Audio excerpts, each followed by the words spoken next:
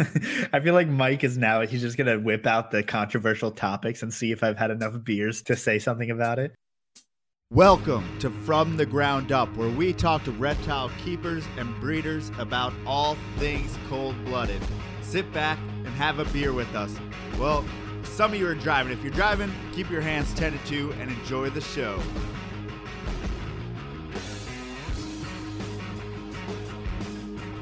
What is going on? Welcome to From the Ground Up podcast. As you can see, it is just me today. So what I'm going to do is awkwardly talk to this computer for about an hour at least. So today I just wanted to complain a little bit. Here in the great state of Pennsylvania, you can't buy beer from just a regular gas station or anything like that. Also, you can't buy beer at most supermarkets. So I had to go down to my local bar, which is like 2 blocks away. Sounds convenient, right? Sounds really convenient, but I asked them for beer and they had like Bud Light, Coors Light, Heineken Light, whatever the fuck else light. And I had to settle for Amstel Light, guys. I mean, I'm disappointed in myself. It was a lack of preparation. I'll get better. So that will explain my light beer choice. Sorry, guys. But anyway, PortCityPet.com. Do you know that we have isopods available? As well as things like IsoStraight, which if you guys don't know, IsoStraight is coco coir, as well as some hardwoods, as well as some calcium, as well as some leaf litter. I'm trying to figure out what I should actually say. But anyway, it's great for your isopods, but I'm also using it as a bioactive substrate for my reptiles, in particular, obviously, my snakes, my Amazon tree boa, as well as my emery rat snake, as well as my 2 pairs of Slowinski's corn snakes. So I have been messing with that as a bioactive soil as well as for the isopods, because I figure whatever the isopods thrive in and whatever keeps humidity, and it's probably good for your snake. Or works at least. So I'm kind of experimenting with that, putting some leaf litter over it, and had good results so far. So that's something to consider, I guess, if you're doing a bioactive. I was talking this, I guess it was this weekend, to Austin Warwick of Ragebeard Reptiles, and usually when I talk to like good friends of mine, especially reptile people, it's usually like a 2-hour conversation about all types of things reptiles. So he was setting up a bioactive enclosure, and go check it out on his Facebook or his Instagram or whatever. Super, super awesome. It was, he has like a bunch of bromeliads and stuff going on. He did the whole spray foam, insulated the back and cut out parts for the plants and stuff like that. So go check out on his page what he's set up. And then, he's going to be putting some of our springtails and powdered isopods there. So something I want to talk about, and the thing is that, like, I don't know how to talk about these things, and I'm never sure exactly how to word it or anything like this, but it's very obvious, I think, at this point that Melissa's no longer doing the podcast, and obviously we broke up and we're both doing okay, and it was actually right before the quarantine. And I just figured I might as well tell you guys that, because obviously you guys haven't seen her in a little bit, and just wanted to explain that. And I mean, it's really awkward, but I know that, but that's life, isn't it? Yeah. Weird. So where do we go from here? I didn't want to take up too much time on that, but I wanted to tell you guys, because honestly, I've had a hard time talking about it for a little while. It's been, at least a month or so. And I don't know. Like I said, I don't know what to say. But anyway, let's get over that. So if you guys want to, in the chat, in the live chat, anyone listening on the download, we do these, or I do these. I keep on saying we. See, that's a bad habit that I can't get rid of. When I'm talking about the business or the podcast, I always say we. But so I do these live streams, typically Mondays or Tuesdays, 7 to 9, but it's not like clockwork on YouTube. If you want to check out Port City Pythons podcast YouTube channel. Otherwise, guys in the chat, anyone who's in the chat, ask me anything besides what Dan asked. ask me anything about life, business, reptiles, all that stuff. Right now, as far as Port City Pet goes, we're transitioning, or I am transitioning from Port City Pythons to Port City Pet. I mean, a lot of you guys have noticed that PortCityPet.com.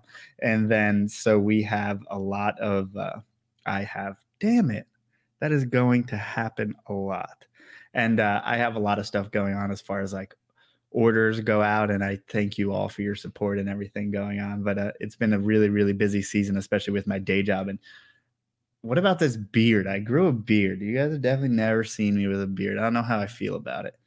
But anyway, Animal Pizza asked, what's your favorite color morph? So when he's talking about color morphs, I wonder if he cares what species it is, because I do work with corn snakes, but I mean, I've seen some amazing, amazing color morphs, not just necessarily in corn snakes, but in other species. So one that really stands out to me, well, I should probably preface this with saying palmetto corn snake. I mean, to me, that is probably one of the most striking morphs that you could ever have. A white snake with just a splash confetti of all different colors. Amazing. I couldn't imagine anything looking better than a palmetto corn snake. But also in the same vein, if you guys have ever seen the calico Dominican red mountain boa, I don't know if they're really reproducing that in captivity, but I've seen multiple pictures of what seems like multiple animals. One of them looked like it may be, in the Dominican. So I'm not sure if that's being worked in captivity. If someone knows that, just let me know. But I think it is actually somewhere in captivity. I wouldn't love to work with those animals, but I love the look of that particular animal. It is a dark, like striking red with random white flecks all over. And yeah, it makes it a super, super awesome animal. But also, I mean, I love anything pied. I mean, the calico and the palmetto are kind of in the same vein, but I mean, a pied ball python is amazing. Something like a dreamsicle or a banana pied, or there's really so many. It's definitely not the morphs isn't really where I get my kicks as far as the snakes go. I'm really more interested in like natural behaviors as well as natural color patterns and just different species of animals. And I do love, and like I said, I do love color morphs, but that's really it's not my forte, if you would like to say. It's not my number one choice as far as keeping animals and projects that I'm trying to get into and stuff like that. I just find that it's a little bit more rewarding to work with species that say maybe are rare and maybe that there's only so many people producing. So a species doesn't have to be rare in the wild to be rare in captivity. There's plenty of species that we don't have in captivity that are pretty plentiful in the wild. And a lot of that stuff, especially things from Australia, because if you guys don't know, Australia shut down export long ago. And so most of our Australian snakes have been through zoos or through zoos in parentheses, or, well, So that's why that makes them rare, just because obviously they're harder to get because exportation is shut down. So maybe try to work with those kinds of animals so we can have them in the United States, or maybe work with Indo animals that are often imported. Stuff like that is really interesting to me, as well as just obviously I focus more on colubrids. So I'm focusing particularly on like the Slowinski's corn snake, because there's really only, a handful of people reproducing those, even though they're not necessarily rare and they're from the US. It's still something that I find nice to pursue and a little bit different. And you get to expose new people to new animals all the time. So if you go to a show, or even if you do YouTube or podcasts all the time, whenever, like I did Reptile and Chill not too long ago, just a few months ago, I wasn't going to bring out my corn snake morphs. For whatever reason, that doesn't spark me up as much as exposing people to a new species. So I took out the Louisiana pine snake, and I took out the Slowinski's corn snake and all that stuff. So that's the stuff that I want to pass on in the community. That's the stuff that I want to talk about in the community. I want to get people interested in snakes in the wild, not just necessarily in captivity. Snakes in captivity are great, and I obviously love snakes in captivity. But just enjoying color morphs, I think, is selling yourself short, as far as there's a lot more to learn, as well as things like natural history. It doesn't end with keeping. You also want to dig into those species and keep this hobby interesting, because quite frankly, you can get burnt out on it if you're just worrying about what morphs coming out and what you're going to produce this year and all that stuff. Speaking of which, I totally blew it as far as I didn't hold back enough males. So unfortunately, my male honey passed away in brumation this year. And man, is that a miss, because I didn't have a backup for him. I have one growing up, but I don't have a backup for him. So that's a little disappointing. So I probably won't get any honeys this year, but we'll be back on the horse really soon, I swear. Justice asked, will you have any Coral Ghost Tesseras available come summertime? I will. And I do have my Coral Ghost Tessera stripe going to my Ghost female, as well as my Snow, or was it Coral Ghost Tessera stripe, to one of my Dark Anery Tesseras, and they just produce some wild looking babies. So yeah, so I can't wait to show you guys those. So I will have some Coral Ghost Tesseras this year, this summer. I do every year because I really love the morph. There's nothing more than like a bluish, or there's nothing better than like a bluish purplish corn snake. I mean, come on, that's cool. So, and if you guys don't know, Coral Ghost is typically referred to, or is a result of red factor, and Ghost is the anery gene, which is recessive, and the hypo gene, which is also recessive. And Tessera is well, some people call it incomplete dominant, some people call it dominant. Depends on who you talk to. I don't know, because I've never had a super Tessera in quotes, or at least I've never had a Tessera throw all Tessera babies, because that's what you would have to do in order to be a super Tessera in quotes. So, Silent Hill Reptiles. What's up, JT? Most babies produced in a year. So the most babies I produced in a year was actually last year, which honestly, it's weird because the amount of animals is very, very small for a lot of people and a lot for other people. Like it's very, very small for a select few breeders that actually do this professionally, or that do this on a high level hobbyist level. Is that are those words? So I produced just over 200 babies last year. And then this year, I think I may hit 250, and I'm doing that all by myself, and it's going to suck. So as far as colubrids go, I mean, that's not a lot. I know plenty of people who are over 1K as far as producing colubrids who don't do it full time. I don't know how they do it. I don't know how they maintain all those animals, but they do it, and it's impressive. So props to them. I am pretty much maxed out, actually. I don't think I've told many people this, but I think I'm going to kind of scale down my collection after this year, produce a little bit less, just because there's only so many of me. There's only so many corn snakes I want to get out there, or morphs that I want to get out there, and stuff like that. And quite frankly, I don't want to have to wholesale. So I want to kind of keep it down, and because I have a bunch of babies growing up, and I don't really want to get too much over 250, 200 to 300 babies. I could stay in that range, and honestly, I don't make a bunch of money on it, but it really doesn't matter. But yeah, so that's the range that I'm comfortable in. So if you really want to make this a full-time career, especially if you're with colubrids, it's going to be very difficult, and it's going to be numbers. Even ball pythons, man. I mean, there's no one doing it full time without having 100 to 200 breeders, right? And how many clutches? At least like 50 clutches a year if you have really high end stuff. I don't know. It's a lot. It's a big undertaking. So if you're thinking of being a full time reptile breeder, which I think we all have, and I have as well. But I think I've figured out through my time that it's not for me in the way that it's very time consuming. It's very hard work. You never get a day off. You have to sacrifice everything. So much respect to anyone who does it full time. So Lance asked,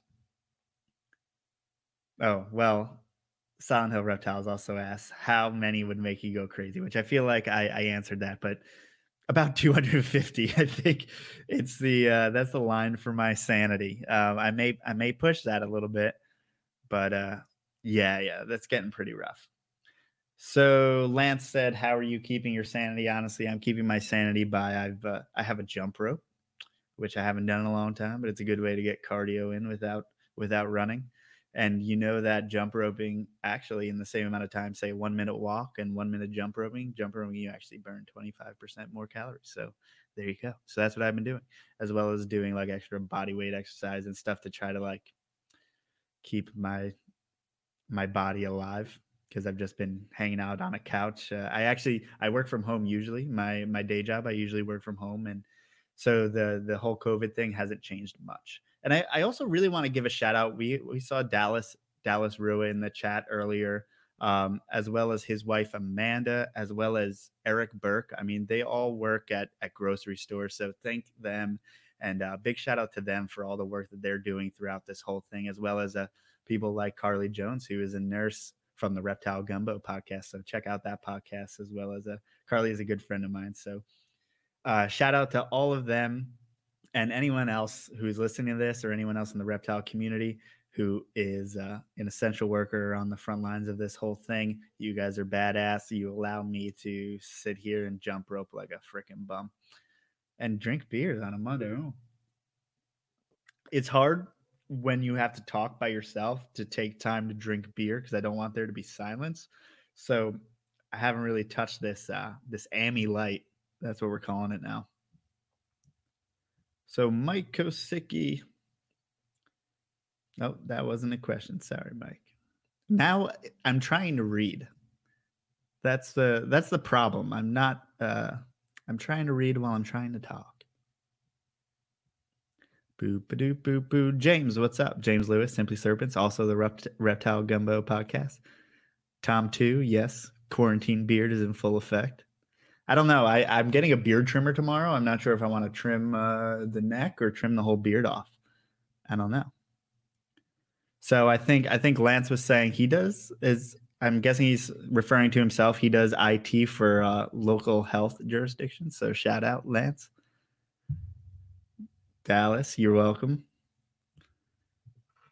So yeah, it's been and Lori asked, what's my day job? So that's kind of weird, because I feel like there's so many people in the reptile community who either don't talk about their day jobs or don't at least advertise that they are, or like you're like, I feel like so many people are like, is that person full time? I don't know. They never really talk about their day job, but my day job is doing e-commerce. I actually manage a website for a fitness retailer. So if you guys want to check out fitnessexchange.com, that is actually who I work for. And I basically just put up products on our Shopify website, as well as do some really light developer work. We have like a developer who does all the legit stuff. I just plug and play and move things around basically. But yeah, I manage a Shopify website for a fitness retailer. And it's really weird times now, because honestly, we're getting a lot of orders. Our retail stores are closed. Therefore, we're taking all orders through the website. So it's been crazy. I've been doing so much work for that. And then as far as Port City Pet goes, this has been my best 2 weeks ever. So I thank you guys for that, as well as I think it's going to kill me, but I don't care, because I love sending you guys isopods. I don't mind. That's the weird thing about doing something that you really enjoy, is that you never know if you're working or you are. And listen, shipping isopods, putting things in a box, who could ever enjoy that? And shipping things out, like, that's obviously a job, right? But for me, I don't know. I had a job when I was in college, probably about 21, and I actually worked in shipping and receiving, and we had an eBay and Amazon store, and I shipped all day. And, when you're doing it for like 10 hours a day, it kind of sucks. But I'm good at it, which is a silly thing to be good at. But so I really enjoy it now when I do it, in moderation. I don't have to do it 10 hours a day. But yeah, so that's where I kind of got my chops as far as being able to ship things. And so if anyone's ever left a review that our shipping was good, shout out to that job that I had in college in Oswego, New York. Those were the times, I suppose. I mean, it was something. So Jaden asked, what is your favorite feeder company for rodents? So currently my favorite feeder company for rodents, and honestly who I've used for the last 3 years, is Big Cheese Rodent Factory. I believe it's bigcheeserodent.com or Big Cheese Rodents, one of those. But I mean, I've had really, really good luck with them. I've never had a bad experience. Everything is frozen individually and then placed on a tray and then vacuum sealed. So everything is in pristine condition. They don't smell. There's nothing going on. Yeah, so I just don't feel like there's anything better out there on the market than that. And they've always been good to me. So yeah, Big Cheese Rodent Factory. I mean, there's plenty of other ones. The only ones that, and I hate to disparage a company on here, but Rodent Pro, I believe, is the one that I think they buy like excess lab rats or something weird like that. If someone knows the backstory, but they get them like secondhand or something, I believe. I don't know. I could totally be wrong. This is why it sucks doing it by yourself. There's no one to actually fact check me. So if anyone's in the chat, but yeah, I've heard of that happening, and then therefore people have gotten some really lackluster rodents from there. And then so confirmation from the chat is they've had some good, some bad experiences from Rodent Pro, which, I mean, to have some bad experiences, I mean, I have had rodents for 3 years from Big Cheese with zero bad experiences. So shout out to that. I'm really a stickler for, as far as companies and everything goes, for just being on top of your stuff. If you say you're going to do things, do it, get things out, shipped out on time, have everything organized and properly packed. And so I appreciate that. And that goes a long way. And they're always timely with my stuff. So shout out there. And yeah, I guess Wind Serpents mentioned that Rodent Pro is just so cheap. It's kind of hard. It's kind of hard not to buy from there, which I totally understand. But it's also, and a lot of people in the chat are talking about size, and his Dallas Ruiz said that his biggest concern as far as the rodents go is the difference in sizes. So I'm guessing he means like if you get a large mouse, you'll get, a smaller mouse and a larger mouse and whatever. There's no consistency in sizing, which is really, for me, it's not a big deal, because I will go and thaw out like 100 rodents at a time, and then I'll just eye out, oh, this animal gets one about this big, so I don't mind if everything's all over the place. But I could totally understand, especially if I'm thawing out for all of my adults, I want large breeder mice, like retired breeder mice. That's usually what I give them. So I would be a little disappointed if there's something a little bit smaller in there, or and kind of Dallas was talking about this on the smaller side. The worst is when the small pinkies aren't small enough for corn snake people or colubrid people. So colubrids, if you've never seen one, I mean, they hatch out like 4 to 6 grams or something. I don't know. I don't weigh them, but I believe when I did, that's about where I was. And they're about as thick as a pencil, maybe, if you're lucky, probably smaller than that. So a pinky too big will actually cause them to regurge. And then once a baby corn snake regurges, it's a real issue, and it can become a chronic issue. So it's something that you want to avoid. So if a company sells you smalls and they're not, or they don't have an extra small size, really what you need is those babies that the mom mouse literally just dropped. That's crucial as far as, just dropped my beer, as far as getting the correct size and to not lead to any long-term issues. So that has been a problem in the past for me when I've bought from shows mostly. That's always wildly inconsistent. They usually just have pinkies, or they'll have large and small. Some I believe, man, why am I blanking?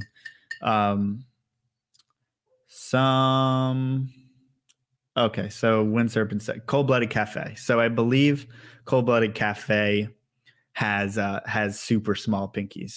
So that's interesting. And that's really convenient for colubrid people. And Mike Kosicki says he has garter snakes now. It's something he highly recommends for a bioactive enclosure is getting never mind. He's asking me. I should read better. I should read better. So I have garter snakes now, something I highly recommend. But for a bioactive enclosure, is it as simple as using the right substrate and throwing in some isopods?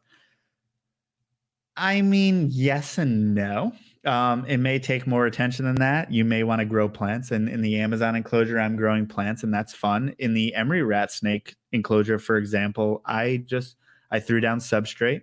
I put a layer of leaf litter on top, which in my area there's a lot of oak trees, so I got some oak leaves. I went and collected them and then put them in the oven 200 degrees and cooked them for 40 minutes to an hour, and then I just put them on top of the substrate, and I make sure that my substrate's pretty moist, but I don't put a drainage layer because the drainage layer allows water to sit. And quite frankly, you don't really need that much standing water or anything like that in a reptile enclosure, in a snake enclosure in particular. My whole room is humid enough for the snakes, so even though I do hydrate my soil and I do spray it every once in a while just to make sure that the springtails and isopods are doing okay. Yeah, I mean that's really, it can be as simple as you want it to be as far as it will work. And the emery rat just has one of those black plastic hides in there as well, and a water bowl, and that's it. It's set up like a pretty simple, straightforward enclosure, just with bioactive substrate, which in this case is my isostrate, and then some leaf litter on top. And I mean, it's worth a try. It's so easy, and to be honest, the substrates a real pain to make. So it's super easy just to order it off the website, and I sell it by the pound. And yeah, so you can get 1 pound of substrate, start off for $10, and start off a bioactive enclosure and just try it out. So yeah, it's worth a shot. And then as far as what bugs I'm going to put in there, what arthropods, and then what crustaceans, I'm going to start with springtails. And in most cases, you're going to use temperate or tropical springtails. I use temperate for everything at this point. I do have arid springtails. I have a culture growing out, but I don't have any need for that. I just wanted to be able to provide that eventually. So it depends on your environment also. So if you have a leopard gecko enclosure, maybe you're going to use those arid. Or you have a savanna monitor or something with very high light. Maybe that doesn't keep humidity. I don't know. Also, powder orange isopods is what I use, or powder blues, same species. There's also the whiteouts. Pronosis, I believe, is the species name. They're super active. They're super protein aggressive, which means it doesn't necessarily mean that they're going to go on there and start eating your snake, but they're going to really be aggressive towards that waste and also the shed, and they're really going to take care of a lot. They're super active. You're going to see them around. They're bright orange or this crazy like frosted blue, more of a frosted grayish black look to them. Super cool. But yeah, so that's what I always recommend.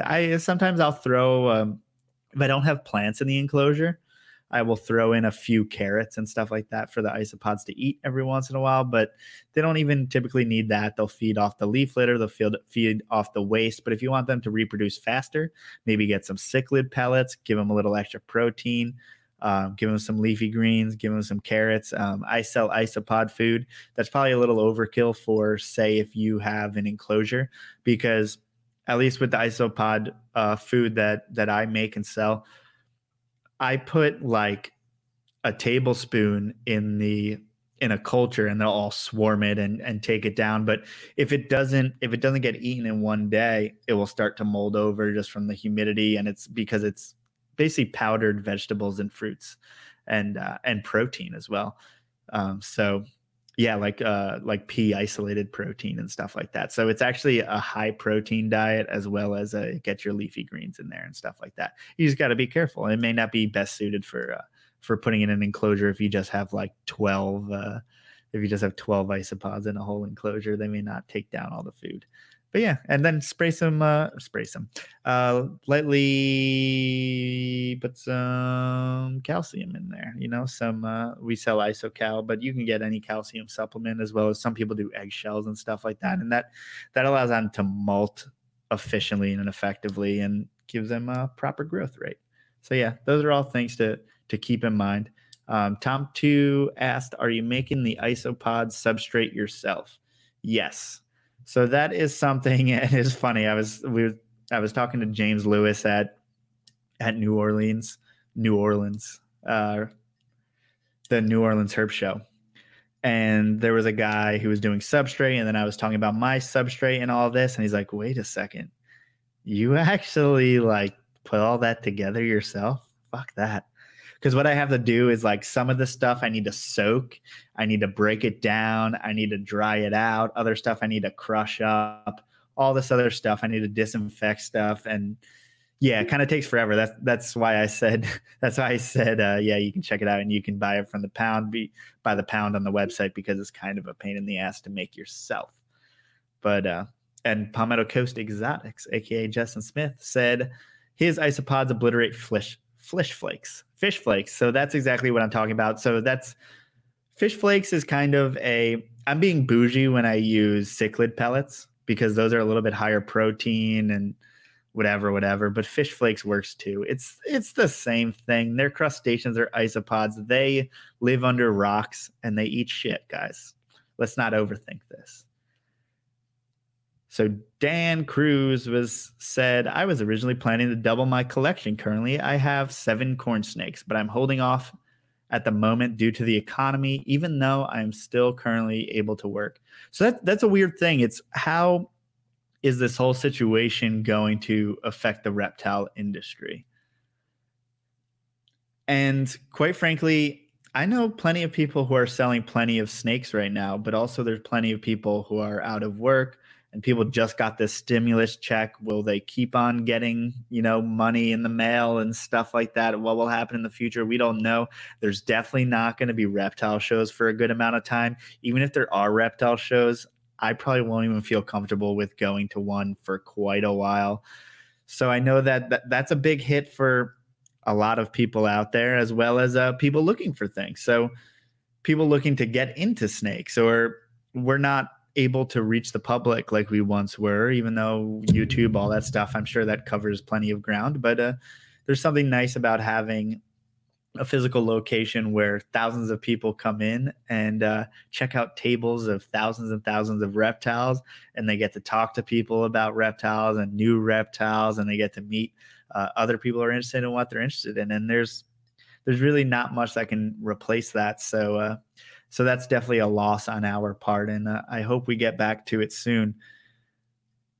But yeah, I mean, as a business, when this has been going on, as soon as this happened, I was just like, oh man, I don't know. What are we gonna do? So what I did was I stopped buying anything, I stopped doing anything, and I'm waiting it out.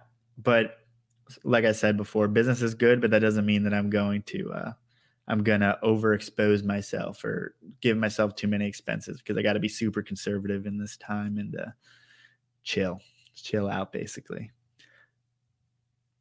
So Mike Kosicki said, in regards to adding to the collection, if you are planning to breed, think 2 to 3 years ahead. Yeah, I mean, that's 100,000,000% true. As far as, obviously, I mean, I've been a victim of this multiple ways, and I've also thought things out in very good ways.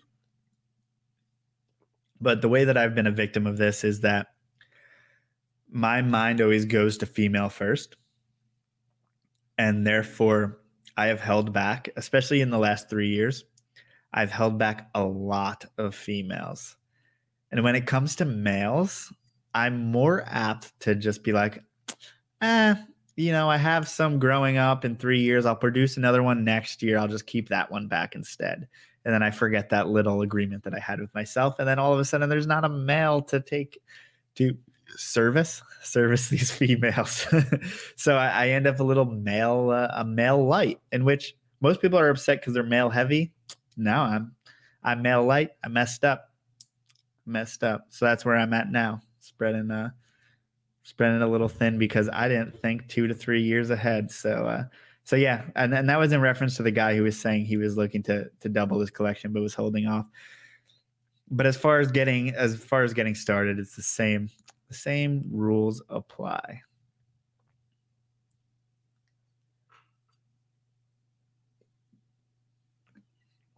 Sorry, I'm taking breaks to drink this beer. I feel like I need to just chug this beer and then we can go. I need at least one beer to really get loose, to really talk decent, especially when I'm talking to myself.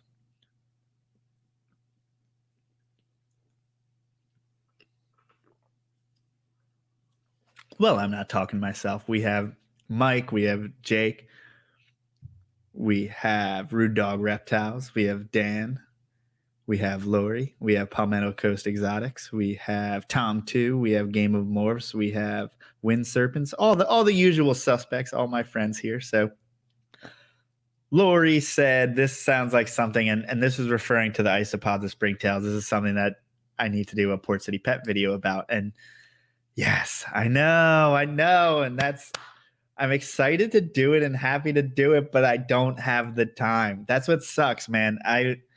I feel bad because even 2 podcasts ago, it took me like 3 days to get out. April's podcast took me like 5 days to get out. If you guys have seen, I've been like trickling out podcasts. All that stuff is because I'm so damn busy. And I actually filmed a video, and it actually includes a bioactive enclosure.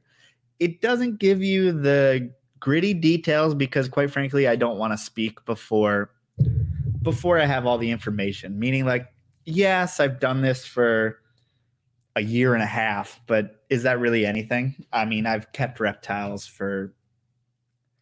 for 7 years, and I've kept reptiles basically my whole life. Since first grade is my first reptile. So think of the last 20 years, only 1.5 of that has been spent, messing around with bioactive and stuff like that.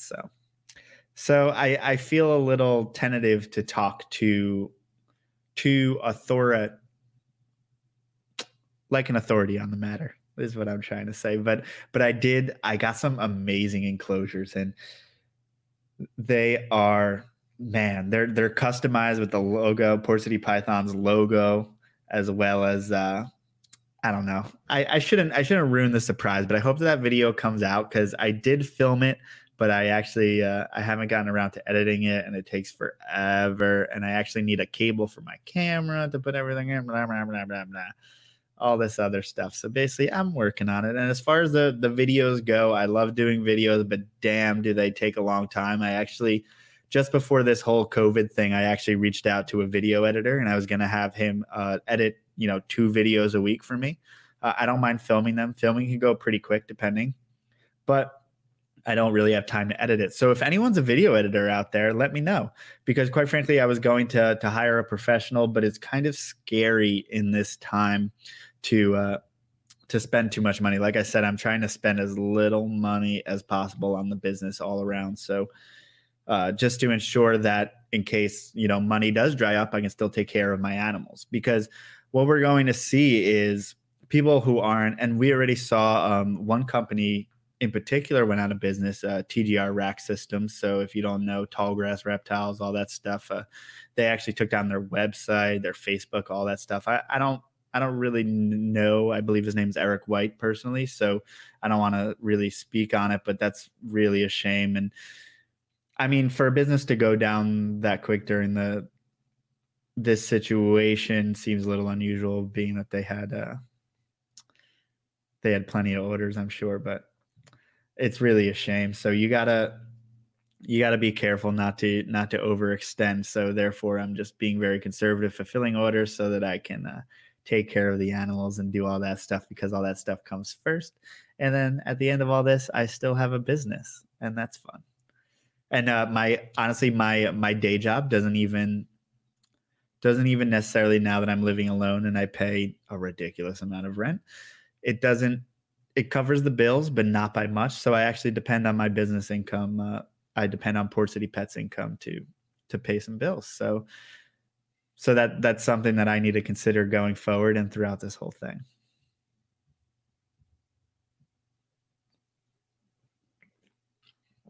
Beer brick.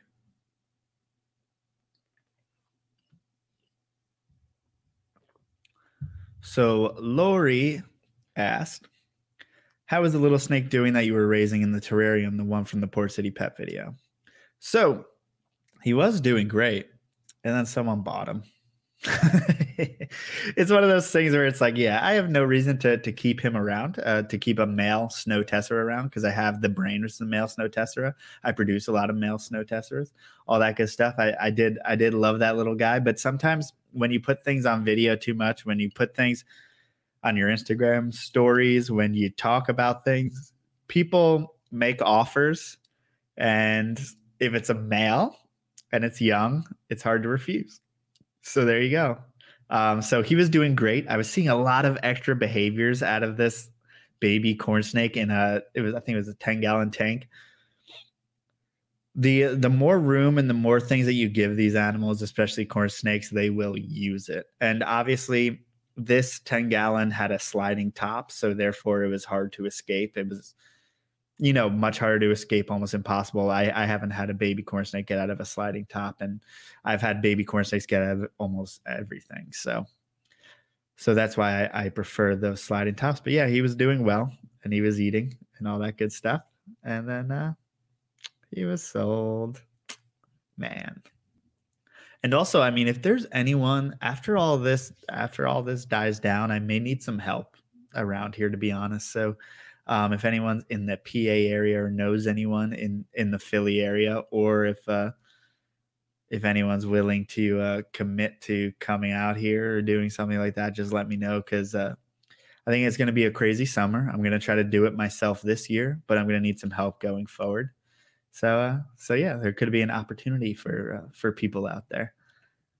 So Funny Gaming asks, will you breed Kenyan Sambos at some point? No, but you know who will? James Lewis, who is in the chat somewhere and the host of the Reptile Gumbo podcast. He breeds Kenyan Sambos, and they are awesome animals. They are weird little sausage worm things that don't come out and just stay under the ground and then launch themselves at rodents, which seems like fun, but it's not exactly my forte. I like things that are fast moving, annoying, nippy, the things where you open the enclosure and they fly out at you. That's kind of my style. Ooh, Mark in the chat said, looking for rubber boas. Rubber boas are awesome. I really, really love rubber boas. I went over to Dr. Travis Wyman's house, and he has a pair of rubber boas in a big bioactive enclosure. And man, just holding those animals, obviously they get their name from feeling like rubber.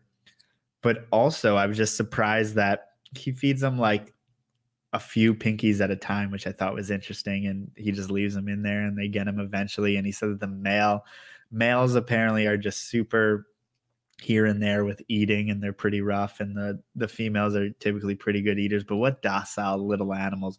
Just a weird alien creature that Tom too gave a super chat. First of all, Tom, thank you for the super chat. And second of all, he said shotgun a beer.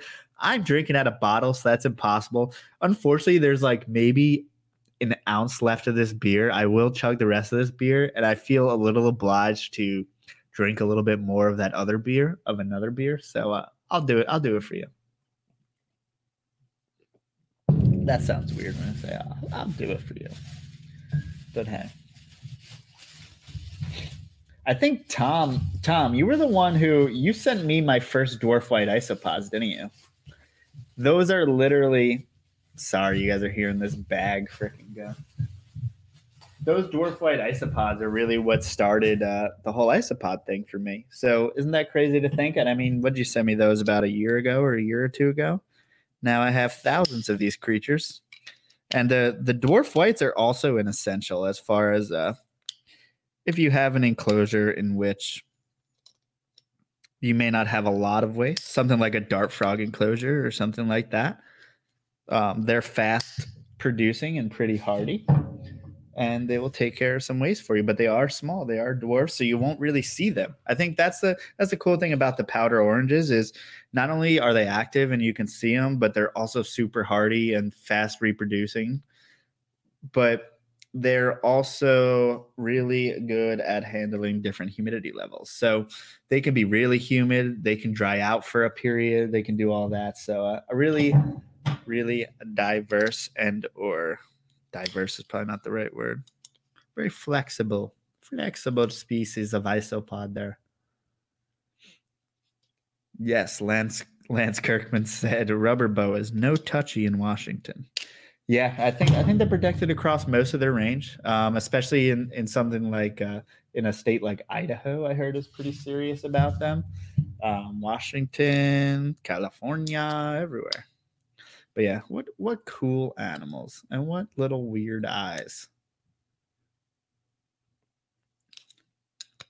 And guys, I'm trying to open a beer with a clamp. Now I'm going to use my cell phone.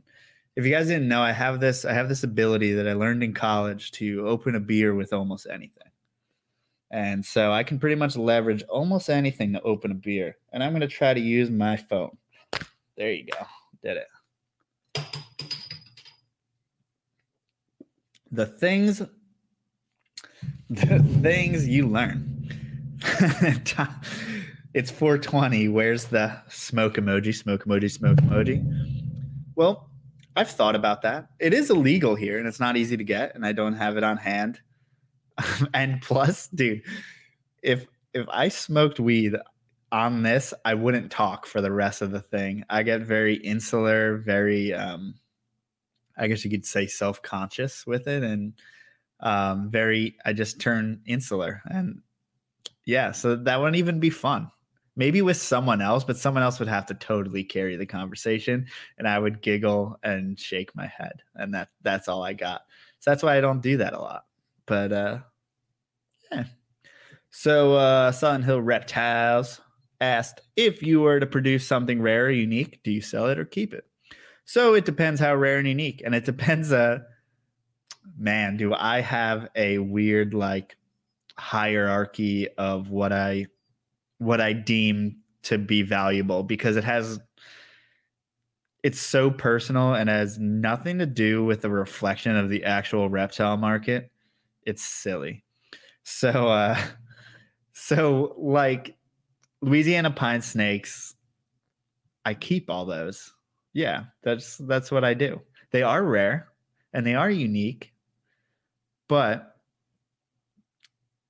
they're not necessarily more valuable monetarily or anything like that, or they're not necessarily easy or fun to keep. I mean, they are easy to keep, but I like to factor in the fact that when you open a bin and something hisses at you, rattles at you, strikes at you, they're easy to keep husbandry wise. They're not easy to care for. So it's like, yeah, they can be a little bit of a pain, but that's why you love animals like that. If you're into that, I can understand if you're not, because I need a good balance of that. Meaning, like, most of my corn snakes are pretty cool, and it makes it feel worth it when I open up, the water python and it comes at my face or does something weird.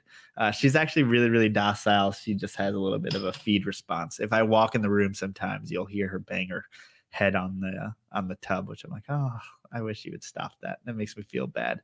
But yeah, she's very hungry. Beer.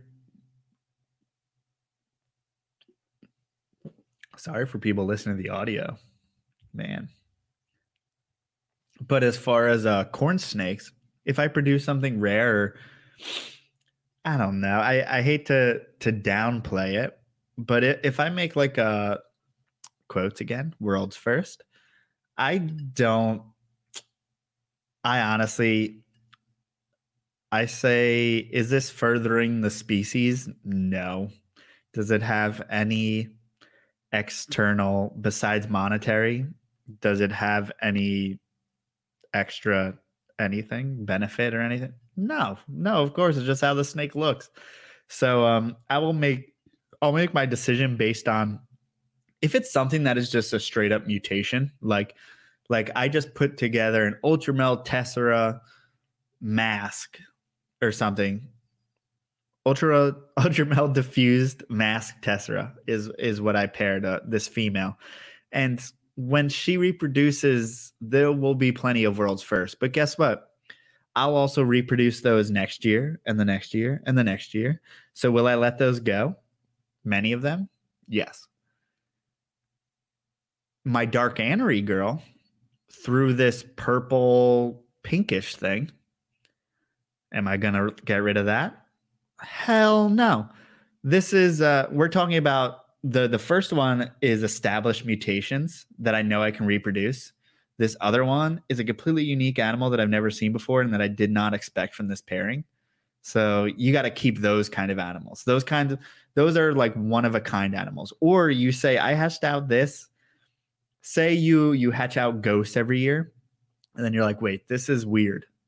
You got to trust your instincts as far as you've produced 20 ghosts a year for 5 years or something. If you see something weird, keep it back. See what turns out. Meaning, I'm keeping back the unknown things that I find to be unique. The known, just new combinations, stuff like that. It's not that I could care less, but I don't. It's really whatever. Palmetto Coast Exotics, Justin Smith, also for Petaculture Magazine. Wait, did I say that right, Justin? Hope I didn't fuck your shit up. I have the magazine right there. I got a hard copy. I wish I had it so I could right next to me so I can put it on camera. But he asked, where are the Baird's? So Baird's rat snakes are awesome. If you've never seen Baird's, they start off as babies as these drab gray snakes, rat snakes that really no one could ever care about or give a shit about, unfortunately. But they mature into these. Some have this weird metallic grayish black wash to them.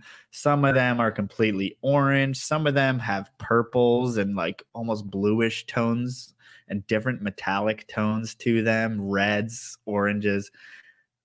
Amazing animals, but you don't see that coloration until, 1 year it starts coming in, 2 years, and then you just have an amazing looking animal. And it's funny because I never see adult Baird's rat snakes at shows. And I wonder why that is, because you would think that it would be hard to sell them as babies and therefore people would have some yearlings hanging around, stuff like that. No, I never see them.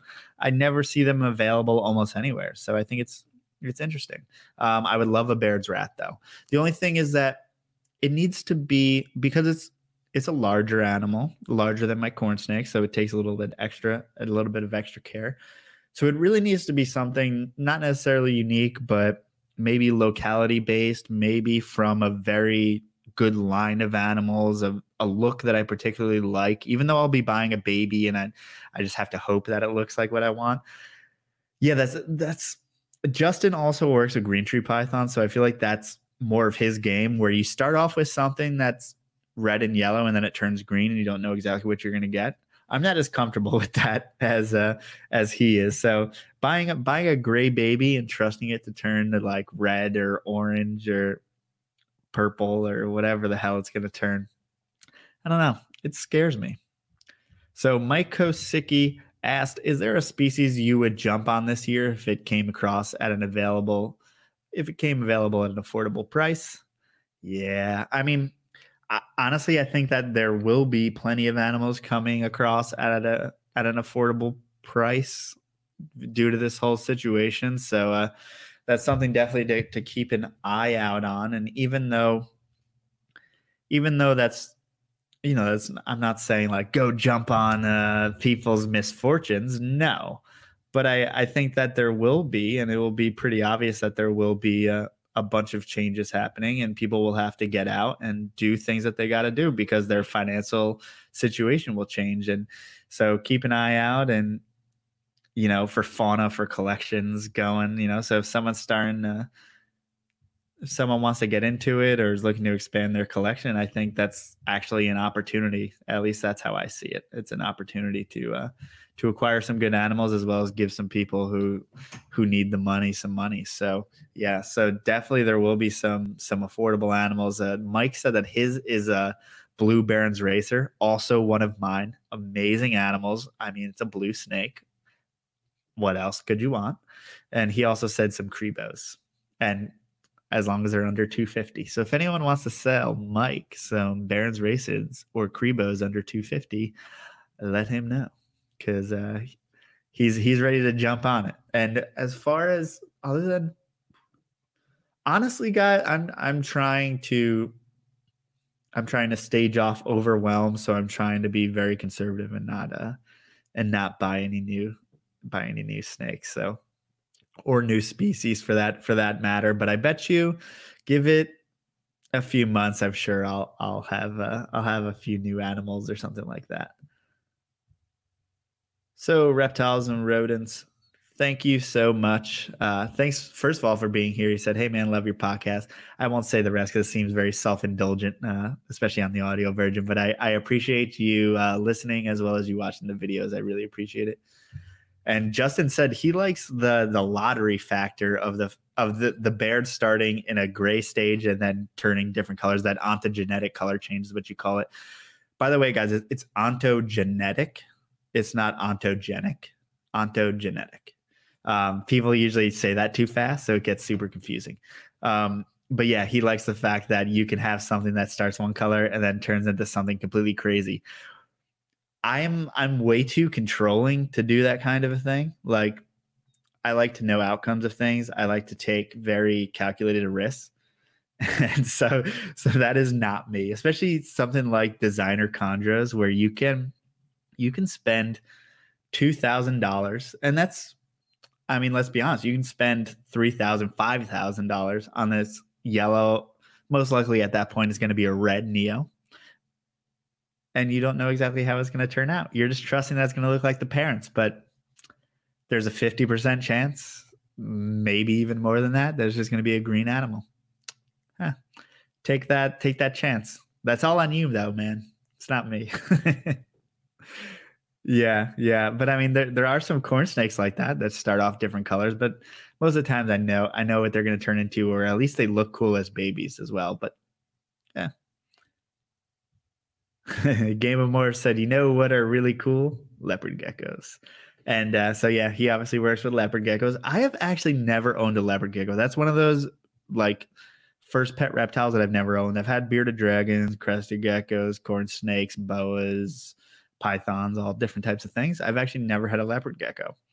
And it's mostly because I've never wanted to mess with insects, which is weird because I mess with plenty of insects now, as well as I think I'm going to start getting into like mealworms and all that kind of stuff and doing I just want to get more and more into different parts of the hobby and just kind of expand, and not necessarily, I want to be able to provide things that people need. I think that as a snake breeder, it's great because you get to fulfill a lot of cool visions that you have. You get to be creative with what you put together. You get to be creative in the way that you build out projects, meaning like, oh, I saw this on Fauna, or I saw this on Morph Market. Maybe I should get that to go with this, blah, blah, blah. How could this dark morph, collaborate with this light morph? How do you think it will affect it, blah, blah, blah. That's all a lot of fun. But I really want to be able to, I love being able to sell things online and shipping them. That sounds so silly, but that's really like, I enjoy that as well. And I really enjoy building the business, doing the website, doing all that stuff. So I want to do more of that. I like that just as much as snake stuff, which makes it kind of convenient, huh? Dallas said it's his first year breeding Leos. He got eggs on the ground yesterday. So congrats, Dallas, on that. That's super, I don't know, it's super different than snakes, when you have two little eggs that come out, and those babies are so tiny, but they're amazing looking. Leopard geckos are one of those animals that when they first come out, damn, are they cool. And I'm sure there's people out there that will tell me that they look just as good as adults. Maybe some do, but I love the contrast of a baby. Like the glow of them is so contrasty, so crisp and bold that I don't think you can really beat it. Gabe Moore said I could always breed mealworms and dubia roaches. See, I don't know. I'm gonna start messing with the mealworms, yes, but also you gotta keep in mind that so many people get sensitive of them. So I don't know if I want to work with them myself because I don't want to get this sensitivity towards them. And also he said dubia roaches, and dubia roaches are kind of, I'm getting more and more comfortable with the fact of maybe having things like roaches. I don't love holding roaches, being around. I don't know. I'm still a little bit nervous. As a kid, I would touch anything, any bug, anything, and then as an adult, I got a little tentative. I will obviously, I touch isopods every single day. Other than that, tarantulas, I would be fine with holding stuff like that. I'm not gonna find a spider in the house and start holding it or anything weird like that. I mean, I don't mean to say weird. Things that most other people would feel would deem weird, but I would feel weird doing it. That's not really my thing because I don't know much about spiders, so I don't know which ones are what their behaviors are like. I think that's really a large part of it is maybe I'm not comfortable with the dubias because I don't know exactly how they act, what they do. It's also a giant roach. I mean, do you blame me? I don't know. But yeah, I think that's an interesting part of the reptile hobby, and it is something that people need for feeders. So that's something to consider, and maybe I'll be able to offer them in the future when someone else is working for me. Damn. And I don't know if I would actually breed them myself. Um, but yeah, super cool. And yeah, I mean that's a good point. Game of Morph said dubias are way better than crickets, and they're also very similar to isopods, which is so true. And crickets, first of all, terrible. They smell. Number one, especially if you got them in large numbers. Second of all, they get out. No matter what, they're out and they're all over the place. Not a big deal if you're down with crickets being all over the place, but a big deal if they're in your house, 1,000,000%. And also, you're going to hear them at night. If they were silent, it would be a little bit more simple, but they are not. So therefore, crickets are definitely a hard pass for me, 100%. Most things I will say, yeah, I'll make it in that, and maybe at some point if I have a separate facility, maybe crickets are in. Who knows? But yeah, that's where I am right now. So Lucas said, hi from Connecticut. Nice to meet you since we are all inside during this. Hey, Lucas, it's nice to meet you as well. And yeah, man, hang in there. Hang in there. And are people getting used to it by now? It's been well over a month, right? For most folks out there. Have you guys gotten used to this weirdness? Are you playing with your snakes more? Are you driving yourself crazy, driving your significant other crazy? Kids are home from school. That's the most brutal. I feel bad for the people who have to basically homeschool their kids and work from home and deal with all these changes going on. It's a lot. Let's see. Beer time. SoCal Herps asked, oh, and congrats to SoCal Herps. I believe you had your first clutch of corn snakes just earlier this week. So shout out to that. Not this week, maybe this weekend. So he said, I know you're more into the captive aspect, but do you think you'll have more herpers as guests instead of keepers and breeders?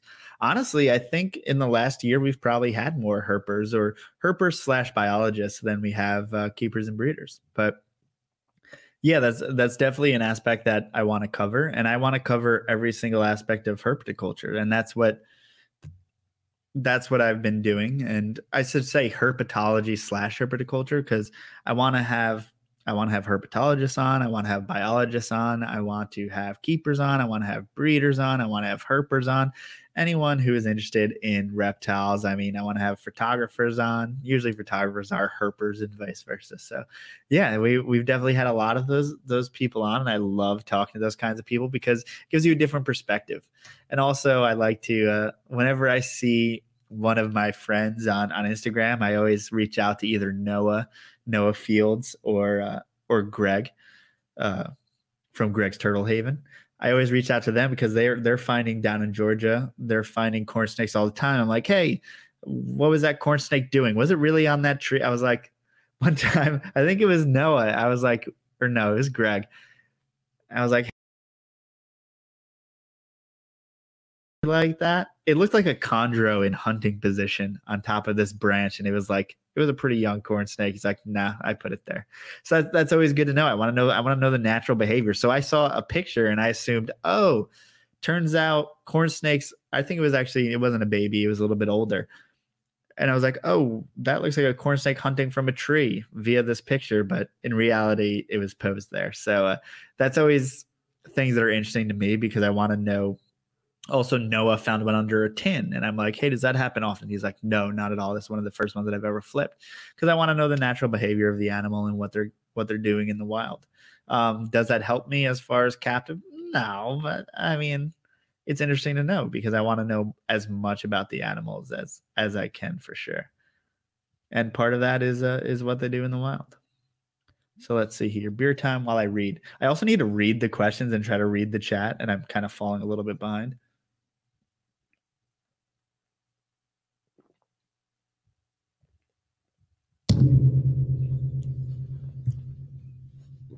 Mike said, "Let a tokay gecko or two go inside of your house to combat the crickets." I know some people who do that. I know a bunch of people who do that. But yeah, and then you not only have crickets out in your house, you also have tokay geckos out in your house. Lucky you.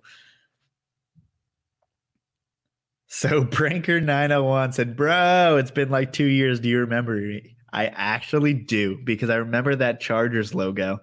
And you used to be on the chat all the time, especially like in the OG days. Obviously, you said 2 years ago. I mean, I probably started this 2 to 3 years ago. Probably going on 3 years now. Probably over that. I don't keep track of that stuff, but it's interesting. I've been here for a while. I guess 3 years isn't a while, but as it comes to video podcasts, I think that's a while. Isn't it funny that when I started this podcast, there were 0 video podcasts? As far as reptiles go. Of course, there was other ones. But yeah, now you have all these awesome video podcasts to choose from. And obviously most of the podcasts, good burp there. Most of the podcasts that I mentioned earlier are audio only, but there are a few herp live streams going on out there. Shout out MJ. Shout out there's some ball python guys going on. Rude Dog Reptiles, I believe, does something like that. So yeah, people getting after it, man. Running with it. So Dallas said the kids at home prevents a new challenge. Yeah, that's for sure. And especially because, he has to go to work every day and coming home and taking care of the animals. And man, so shout out to all you guys, all the people who aren't single and lonely like me, just hanging out in my house, crying to Alanis Morissette and cuddling the dog. No, I'm just kidding. Alanis, I was really searching for like I don't know, not a different artist than that, but all I could grab was Alanis Morissette for some reason. Shout out 90s kids. Trying to drink beers and read. Mike said he definitely need an assistant. Bathroom break coming soon. He's referring to the amount of drinking I'm doing. And yeah, I know. I can't get up and take a pee. It is very unfortunate. But Tom said to pee in the bottle. I mean, that's the obvious choice. If you guys hear a little extra flow, I mean, just don't mind me. I am drinking Amstel Light. Yes. I need a pee bucket. I know. So how are these awkward silences going for the audio crowd? Sorry, people. But it's been a hell of a breeding season so far. I have had pretty much everyone's locked so far, and it's looking like we'll probably have like 8 clutches, 10 clutches. I don't know. I don't count. I just have fun. I think that's a big thing about my snake keeping and breeding is that even though I do pay attention to a lot of things, especially with the babies and with selling and stuff like that, I'm often pretty lackadaisical with, I do record keeping and stuff for the pairing and all that, but I try to keep it fun as far as I'm not trying to look at numbers and see how many is happening and what's going on here and there. Obviously, I want to be prepared on the amount of babies. I already got that down, especially because I know how many pairs I'm adding. I know how many, like, oh, I'm breeding 2 extra animals this year. So expect, maybe there's going to be 40 more babies. So we were thinking about corn snake. There's going to be 20 more babies or there could be 60 more babies. We'll see. Just depends how much you've really grown them up. So Mike said, can you not leave the city at all to go herping? I took a long bike ride this weekend, yesterday, I guess it was. I took a long bike ride. And so, yeah, we can leave. Probably technically not supposed to. But I actually, a ribbon snake went out in front of my bike. Right when I got on the trail, I put on the brakes. I skidded out and dropped the bike and tried to catch him. I grabbed him by the tail and he slithered away. And then I grabbed for him again. And I missed him and then he went into the canal. And the canal here, so if you guys don't know, I live in Philadelphia and I live in the city. So, I mean, like right on the outskirts, technically the city, but it is getting a little bit less city. And so there's a canal in which this canal is just filled with dropped off red eared sliders. Like if there's a branch going into the water, there's like 30 turtles basking on it. It's pretty ridiculous. I guess that's what happens in an urban area, and people, that's what happens with red-eared sliders, unfortunately.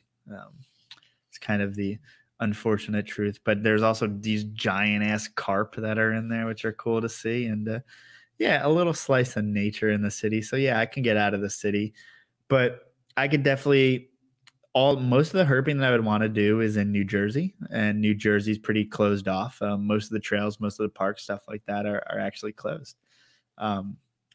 I really wish I could go. Yesterday was probably a great day for herping.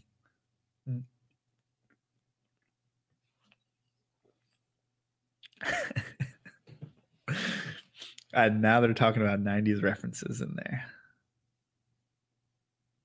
in the chat.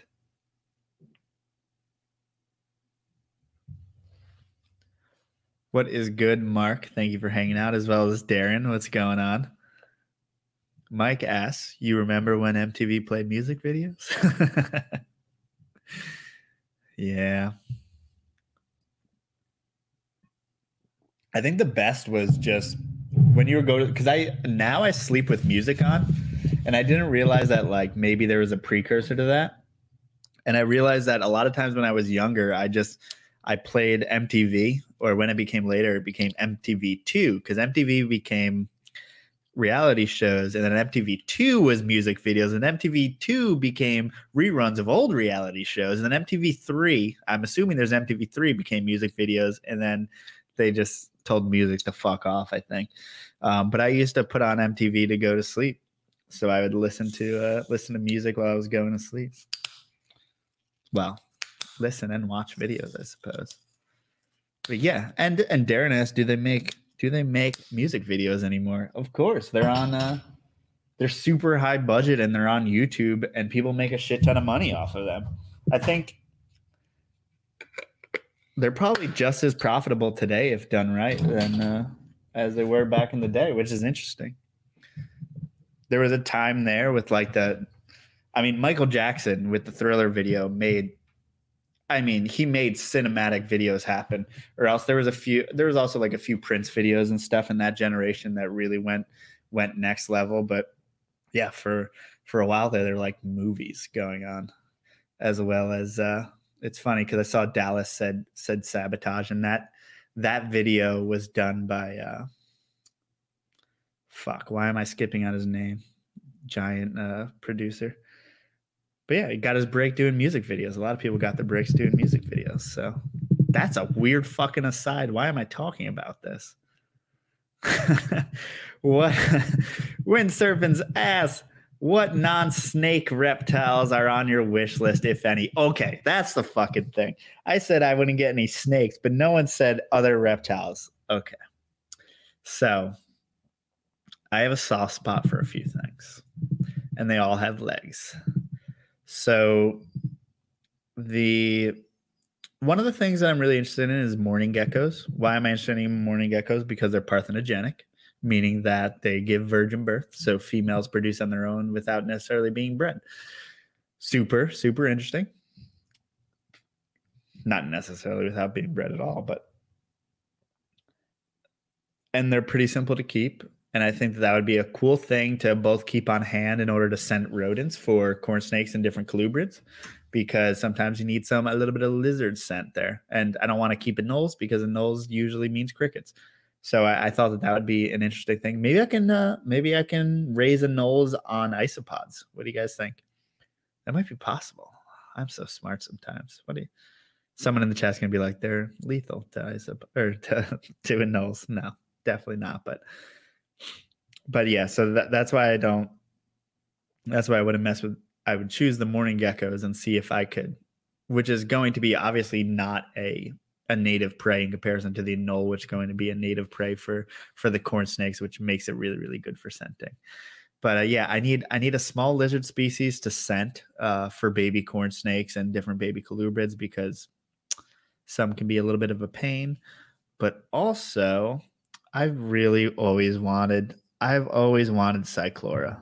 I've had Tenosaura, which is the spiny tail iguana. I had the Honduran spiny tail, the Honduran black-chested spiny tail iguana, the Tenosaura melanosterna. I had that for a couple years. I loved that animal. His name is Louis. He had this weird, like this dewlap with like this pied appearance. So those Honduran Tenosaurs, they kind of have a generally like low pied appearance. They'll have random like patches, and super, super amazing animals. They're a little bit sketchy. Eventually I got him to the fact, and he loved any type of protein. He would just go wild. So I got him to the fact where I could, get him up on my arms or get him up on my hands. It's not an animal that you're going to sit there and pet him on the head. You're so cute.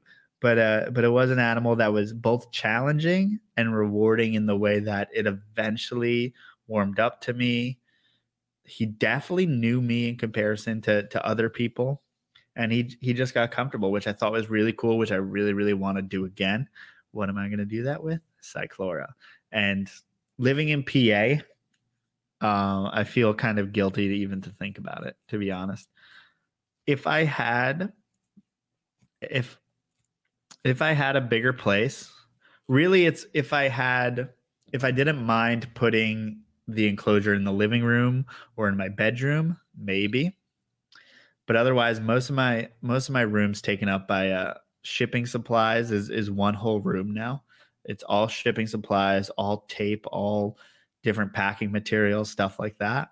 And then one room is the snake room, and then the other one's my bedroom. So the snake room's not full, but I like where it is because the collection fluctuates so much.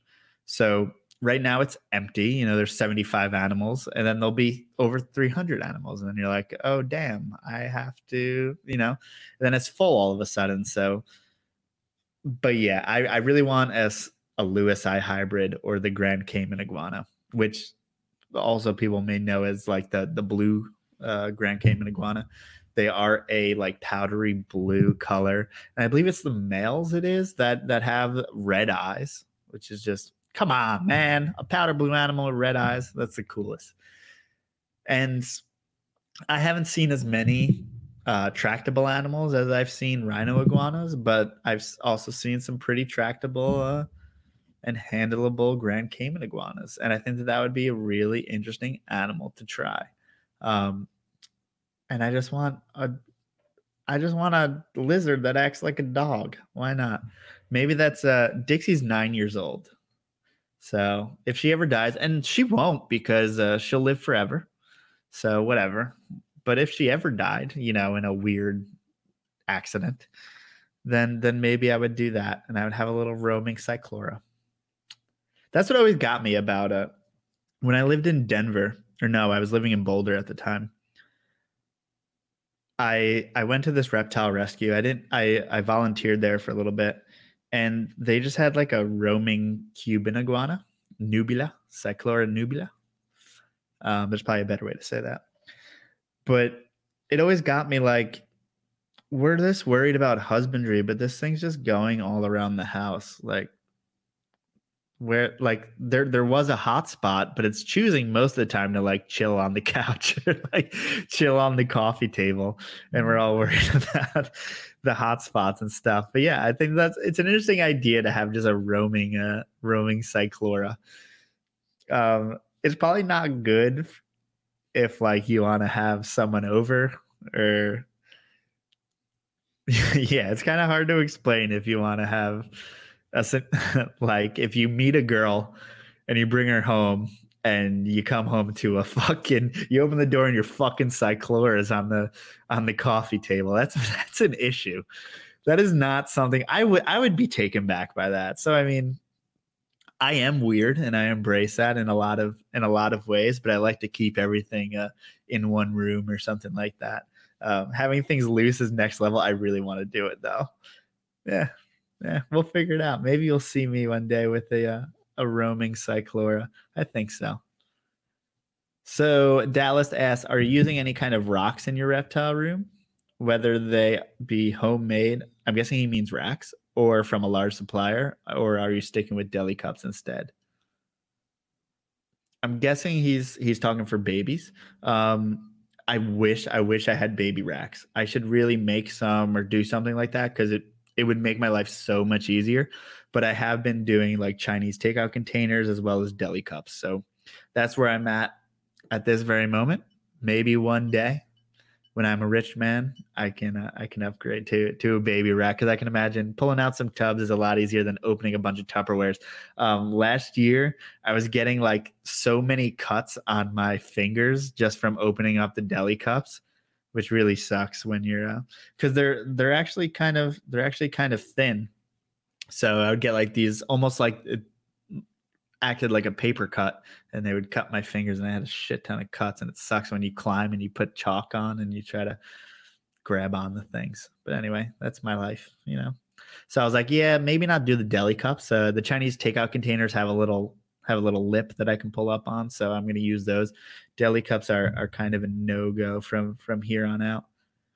Oh yeah. Wind Serpent said if she was going to let something roam, it would be a black and white tegu. I've been tempted by black and white tegus as well. What I do like about cyclora in comparison to the black and white tegu is they're just more nimble, and in my opinion, no, I wouldn't say that they're more cool looking. Black and white, I saw a beautiful, like a very stark black and white animal. I believe it was at New Orleans, and James said, and we both said, "Whoa!" Like how many tegus have we seen? How many black and white tegus have we seen in our days? A lot. Argentines, whatever. This animal was like, whoa, that is something different looking. That is something amazing looking. It is so white, so black, beautiful animal. But they eat a tremendous amount. So that's why it's going to be a no for me, dog. But and Cyclora, they have a Missouri diet. They have an iguana diet. So I use that a bit, as well as leafy greens and stuff like that. So that can really lower the burden on having to mess with all these different meats and all these different greens and stuff like that you're going to be messing with for the tegu. Yeah, it's a lot for me, to be honest. When I had the Tenosaura, I would take the Missouri pellets and I would soak them for a little bit just to soften them up, and then I'd put his leafy greens and some fruits and stuff like that on top, and yeah, I really loved doing that, and hopefully maybe one day I'll get another. This whole conversation is making me realize that I definitely need to get one, but yeah, now I have no one telling me no, guys. Oh. So sorry, I'm not 100% how to say your name. I believe it's Xfair. Cyclora over everything. I have 2 and wouldn't trade them for anything. That's awesome that you have 2 Cyclora. And yeah, I mean, I would love to. That's one of the appealing things about living somewhere where it's warm, where you can have a seasonal enclosure, at the very least, a seasonal enclosure outside for them. I would love to. Even if I had them in PA, even if I had one in PA, I would love to at least give it, a month or two outside. Although I'm not sure how good that would be for it, because quite frankly, it may get 90 during the day, but it will probably get in the 60s at night. So I don't know. But there's something about natural sunlight that I hate to keep from an animal like that, because it just seems so natural out there basking out in the sun. So I feel a little weird. Darren said that you can put a stripper pole and snakes in every room now. I'm not sure exactly why I need a stripper pole. I won't use it.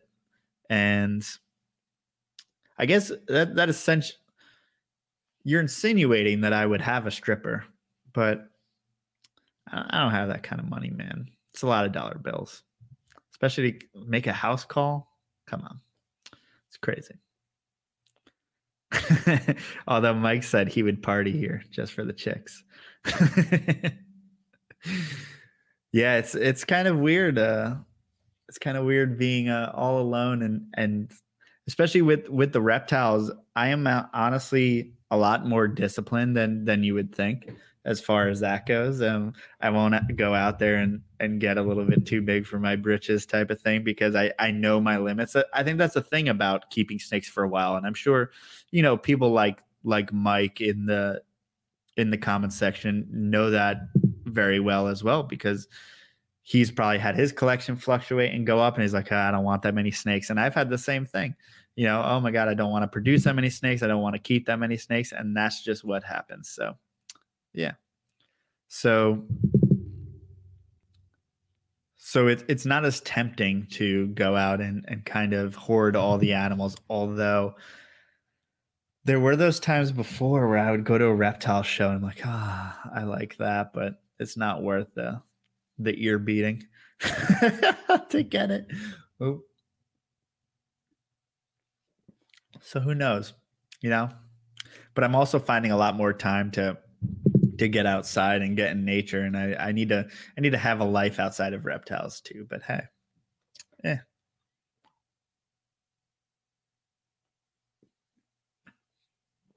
I'm not sure exactly what she's speaking of, but Wind Serpent said, I worked at Max. And now I'm trying to figure out if that's a strip club. That's a weird strip club name, Max. But then again, it seems like it would be a strip club name.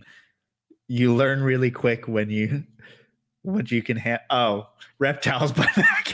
I thought that was it. Sorry. You're clearly not a stripper. I'm sorry. You're a nice lady.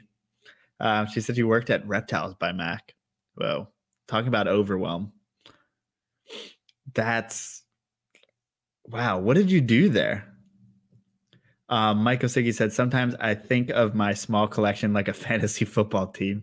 There's some players I will always have. There are others that I go with what I think will work best for me to pay the feeding bill. Yeah, I mean, that you kind of have to have a little dose of reality in there as well. Obviously, I can't keep all black rat snakes or gray rat snakes or things that people that don't catch people's eye and stuff like that. So it's probably good to have things that people want. It may be a good idea to produce Mexican black king snakes instead of 100 Baird's rat snakes. Looking at you, Justin. No, just kidding. Dallas, thanks for hanging out. I will see you later. Lego Girl, is it Italy? Hi. Wow. So she cared for about 2,500 baby colubrids for 40 hours a week at Reptiles by Mac. Damn, that is so difficult. 2,500. Honestly, I thought that they would have a lot more than 2,500 babies.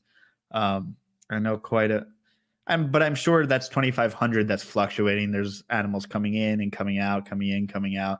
That is just all about, oh yeah. And she's coming on the podcast next week. So I'm sure we could talk all about it. So maybe let's not wear out this subject so much, dude. I did not know that you worked there. That is wild. Holy shit. What do you do as a day job now? Jay-Z's Reptiles asked, do you have any Trans-Pecos? So Trans-Pecos rat snakes are super amazing. Subcularis? Subox? What's their... I wish I was better at what the genus is. Right? Is species Subox? I don't know.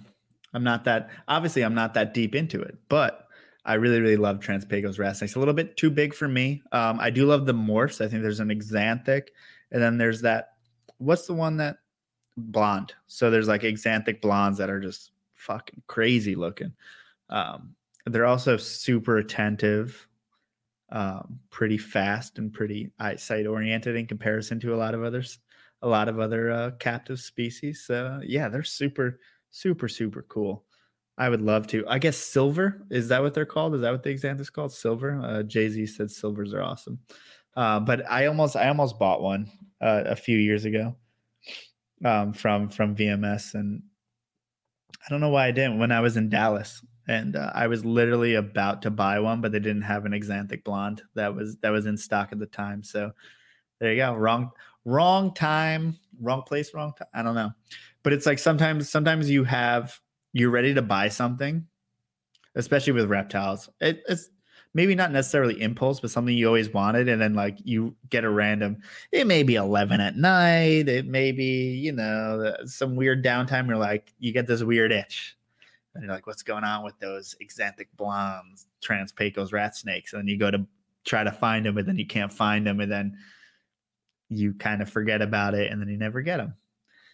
In that way, that's kind of when you go to buy a snake, I think it's always good to at least do the 24-hour rule, meaning, oh, I really want that. I really love that. Do you really, though? Think about it for a little while. Wait for that initial excitement to wear off, and then see if you really, really want them. But yeah, Trans-Pecos rat snakes. I wouldn't be surprised if I eventually get some of those. Same with Trans-Pecos. Same with pretty much any North American rat snake. So Lucas asked in the chat, I have a question for you. It's a little off topic. Do you think the teenagers today are selfish by being ageist towards people who are over 25 years old? I think that's hilarious that you're saying young people and you're saying over 25 years old, insinuating people over 25 years old aren't young people, because as someone who's 28, all of my friends, especially in this community, are like 45. Most of my friends are 35 and older. Especially in the snake community. So I'm usually the young one. So it's funny that someone to say that. And sometimes I do feel old. I grew a beard though. At least I got that going for me. But do I think kids are kids, man. That's the thing. People think that kids are like more selfish. Kids are more entitled today. All this other stuff. No, man. How were you when you were 13? You were a little dickhead. I mean, they're just being kids. Same with even these college kids that are partying on the beaches. I mean, when I was 18 to 21, was I really thinking about how I was affecting other people all the time, especially drinking on the beach during spring break? No, you're just out there looking for girls, or girls are looking for dudes. You're drinking, you're doing all this stuff, you're partying. It's not that they're selfish. It's that they're distracted because they're young and hormones. So yeah, I disparage that very strongly, but would that not be me at 18 years old? I don't know. I was an idiot when I was 18 years old. No offense to all those people who are 18 years old, but that's how life is. You mature and you move on. So no, I don't think they're necessarily more selfish than anything. But yeah, all young people are selfish. That's how it works. But yeah, that's a fun question. That's something I've definitely never talked about on here. So Lego Girl, should crested geckos eat crickets or powdered mixed with water? So I did have crested geckos for a little bit, and I bred them and all that good stuff. I did powdered mix with insects. I believe it was. So there's Repashy, and then the one that I use wasn't Pangea. It was not Pangea. There's another one.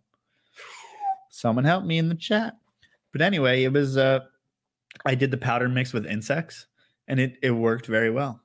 And but most people say that you should supplement with some type of some type of insect. So yeah, so maybe powder diet with crickets every a couple times a week. Someone help me here. I'm not the best with crested geckos, but yeah, that should pretty much do it. Beer.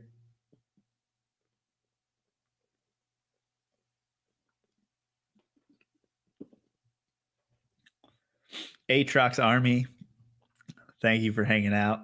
I hope you are well as well and staying healthy out there. Everyone out there, anyone who's listening to this. Man, have you guys I know it's weird that there's different states everywhere that have different regulations. So here we're messing with, we go to the grocery store, you're in a line for a half hour, you don't necessarily have to wear a face mask, but everyone looks at you weird if you're not wearing a face mask, like, look at this asshole. Kind of goes back to being young and selfish. Don't be young and without a face mask. I see some old people out here without face masks. I'm just like, fucking they don't give one fuck. And like, respect to that, whatever. But if you're younger and you're doing it just because you think you're immune, that's kind of dickish and not thinking about other people. But yeah, maybe it was Pangea that I used, by the way. Now that the chat can't come up with anything else that sounds like blah blah blah. That sounds like something that I know. Lego Girl said, can you still breed them with their tails off? So a lot of people call those frog butts, those crested geckos, and yeah, you can breed them with once their tail falls off. Then they will have normal babies with tails. Yep. So many of them have their tail fall off in one way or another, especially breeding can give it a little bit weird. Males can be a little bit aggressive.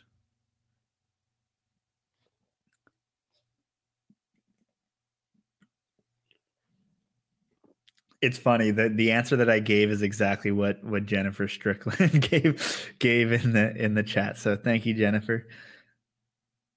So Lucas said, here in Connecticut, you need a face mask in the supermarket. Yeah, you don't need it here, but like I said, people look at you weird if you don't have them on. I also am trying not to touch too many things and do, like, if I see someone pick up a fruit and look at it and put it back, I'm like, I also do it too. It's like, I'm not gonna buy this fruit, this half fucked up fruit. Mike Kosicki said, weren't you building a new enclosure for the olive python? Yes, I was. It's actually right there. I've been falling behind on it because kind of like that's, like I said with everything else, I'm trying not to spend excess money that I don't necessarily need to. But I hope to have that done soon. It's mostly done. Everything's pretty much all good to go. I want to put some molding on the outside. And then I just need heating element, and that's it. So yeah, I'm super close, but also keep in mind that it's 8 feet. And kind of with my rules that I said before, no living room and no bedroom. I think I'm going to put it in the bedroom because I have nowhere else to put this thing. Because 8 feet of wall space. So in Philly, everything's a row house. So that means that your houses are skinny. People used to pay taxes based on how much sidewalk they took up. So people built and developers built skinny houses, and mine has like these weird like chimney like things. I don't know how to explain it, but basically there's no flat walls. There's just like weird protrusions going on, and nothing's uniform. So finding an 8-foot wall is really difficult. So that's why I may have to do the bedroom, because that has an 8-foot wall, and plus it's empty. I mean, it's pretty damn empty. And yes, Darren, this is definitely going to change the way of life long term. I mean, I think people are just going to have a whole new awareness for what can happen, and a whole new appreciation for the freedoms that we have here. And man, guys, don't go out and protest. Talking about freedoms. That's cringy. Lori, has shipping reptiles been affected during the pandemic? I got sent some just before the mandatory stay-at-home orders. So I've shipped a couple reptiles. I did have one that was delayed 24 hours. And it was a year-old corn snake, so it really wasn't a big deal. And she got through it just fine. But yeah, we are seeing some delays. Even USPS, when I'm sending out isopods and stuff like that, I'm seeing longer longer ship times than usual. Most things are still on time, but there's definitely a little bit higher rate of delays, and I think that's just because so many people are stuck in their houses, so they need to buy everything online. So therefore, there's just an extra volume going out on shipping, and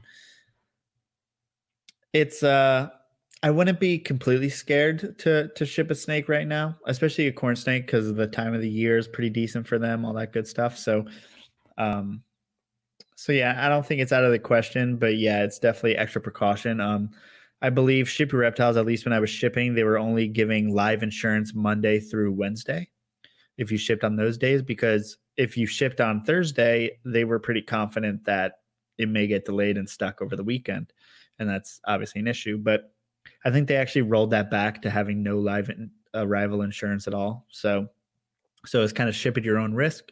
I can do that because it's a corn snake, and at the end of the day, they brew made at 55 degrees. So unless they are somewhere ridiculous, we should be good. I will ship to fair weather places right now, or at least a little bit more fair weather. I shipped to Texas last week, and that was just fine. And then I shipped.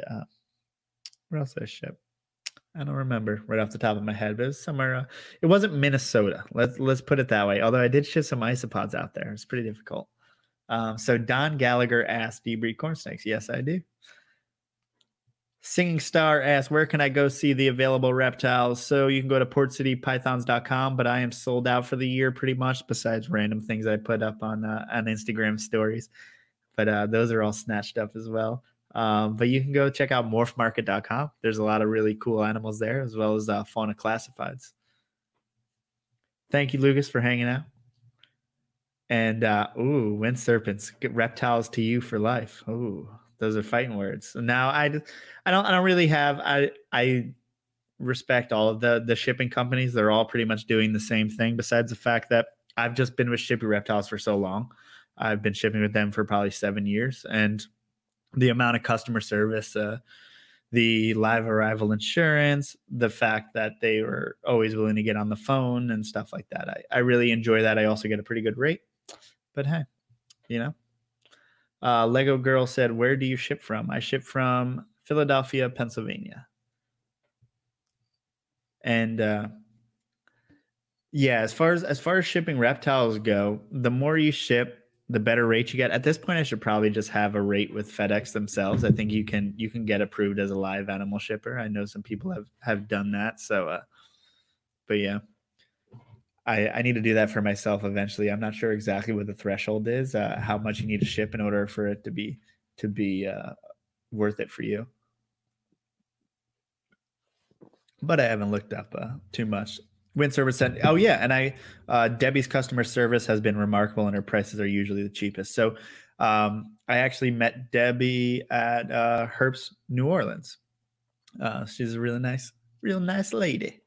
But yeah, I didn't really get into it as well as I like Mike Arnold of what's the other someone help dude. I suck at coming up with the other companies. Another reptile shipping company. But yeah, there's a lot of good companies out there. They all do similar things. But maybe I should look into the Reptiles to You, because I heard that is there free pickup with Reptiles to You? That's the one thing. With Ship Your Reptiles, I usually pay $5 for shipping. And Dante, thank you for hanging out. I will catch you next time. Do you always come to Tinley? So I do usually go to October Tinley. I don't usually go to the spring Tinley, which has been canceled anyway. And then I heard that they rescheduled it, and then it got canceled again. I'm not 100% sure, but yeah, I definitely always go to the fall Tinley. That is really the big Tinley. That's the one where everyone gets together. That's the one that, I mean, if there's anything that is like, I don't even know how to explain it. It's just like a giant event where all the people that you've ever heard of in the reptile community gather all in one space at one time. You can see people that you're like, oh my god, you can fangirl on people and do all that stuff. So it's nice just to see all the people who come out for it, all the great YouTubers, podcasters, breeders, keepers. Um, and you get to meet a bunch of like-minded people. It's one of the only places on earth where you can be with thousands of people who are into the same thing with that you are. Lego Girl Italy asks, will you collaborate with Snake Discovery when this is over? So last Tinley, I did a video with Snake Discovery. We were just in it for a little bit, and then as well as we've had Emily and Ed on the podcast, and I would love to do it again. Yeah, so I'm sure we will. We will again in the future because Emily and Ed, they're great and they're doing great things, and really that's one of the reptile YouTube channels that really has their heart in the right place, and I really respect that. And I think honestly most do at this point. There was a little weird years there for a little bit, but now it all really depends on what YouTube deems as good content. So a lot of times you think that people are doing, and this has nothing to do with Emily and Ed, by the way, I'm moving on. But you'll see other people, not Emily and Ed, who just put out content according to what the algorithm says. So they may be reacting to this week. They may be unboxing. They may be egg cutting. And most of that is honestly just because they know what's getting views at the time, or they know what the algorithm's picking up at the time. For a while, the algorithm was picking up Giant Python or Giant Python Almost Eats Me. So everything was named fucking Giant Python Almost Eats Me. Bullshit. So it's like they were rewarded for that. So that's the videos they made. I don't necessarily fault those people. I wouldn't do it, but whatever. And so now it seems like it's going a long way, just being wholesome, consistent, and decent human beings. And I like that part of YouTube. But who knows? I mean, you're seeing a lot of these free handling venomous people that are getting very popular now. So that's obviously being rewarded. So you may see more of that too. So if it's not giant man-eating pythons in quotations, it may be fucking, I don't know, free handle your Gaboon Viper or do weird dancing with your King Cobra. I don't know. But everyone's just doing their own thing. So who am I to judge? They have more followers than me. Wah, wah, wah. Singing Star, I was just watching Tinley and I saw you. Well, thanks. And I thank you for coming and hanging out, because it's funny that you just saw that and then you caught a live stream at the same time. Mike Kosicki said, I hate egg cutting. How dare you, sir? Egg cutting is kind of a weird thing, as when I did breed ball pythons, I cut eggs mostly because in 2012 everyone cut eggs. That was like the cool thing to do. Now it's like half of the people are cool with it, half of them aren't. It's weird that these phases of things that are cool now or are okay to do go in and out of style, meaning like people on YouTube, as far as the general viewing public loves that free handling stuff. The general reptile community hates it. Go back to Steve Irwin, who was, free handling every venomous snake he ever saw. We're cool with that. So it's kind of situational, and I kind of find it kind of silly because I've seen too many of these things that we get up on our high horse about turning the other way. So just a few years ago, everyone who bred a python was egg cutting. Now, half of the people hate it, half of the people love it. Most of the people are just like, hey, bro, just pip that egg a little bit. And then you don't need to make a giant window. You don't need to scoop a baby out of an egg. You don't need to go brewer on her. And then, but if you just give it a little slit just to make sure that you're good to go, maybe that's okay. Once one egg pips, I think it's okay to maybe pip the other ones. It's not a big deal. I don't do it because corn snake eggs are too small. It's a pain in the butt. So yeah. So sorry, do you say your name Elias or Elliot? I don't know. I I always mess up that name.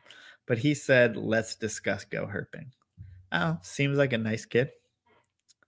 I don't know. I don't know him. It's funny because that kind of goes with the last answer. Is he's surrounded by a bunch of drama based on the content he puts out, which really isn't that terrible, but he's been pretty vocal against some pillars of the reptile community, and he's allowed to do that. And I think it's interesting. I think his content's great as far as his production value, all that stuff going on. It's great. I thought it was interesting that the path he took to starting his business, or at least the business he was doing for a little bit. Um, he was basically like flipping Craigslist animals, but I don't know if you do it in a way that he wasn't doing it in a dirtbag way. He was making it work. He wasn't making a ton of money. I think what separates that for me from like feeling bad about it is the fact that first of all, he was packing them as well as he could. He was trying to care for them as well as he could, all that stuff. And he was also very organized about it. And I also knew just looking at it, just an observation, I was like, there's no way he's making that much money on this. And I think most, especially younger people, will look at that like, oh, he's making so much money because like a couple $100 is a lot of money. But to me, I'm like, oh, he's really not making that much money. So is this really like he's not doing it for the money? Um, so yeah, I just thought it was interesting. It was an interesting business model, all that stuff. He's very creative, and I thought it was interesting. But yeah, I don't think he's bad or good or whatever. He's just a human trying to do human things, like we all are, just trying to do our thing, and he's trying to spread his love for reptiles, which I think is a very noble thing to do. So yeah,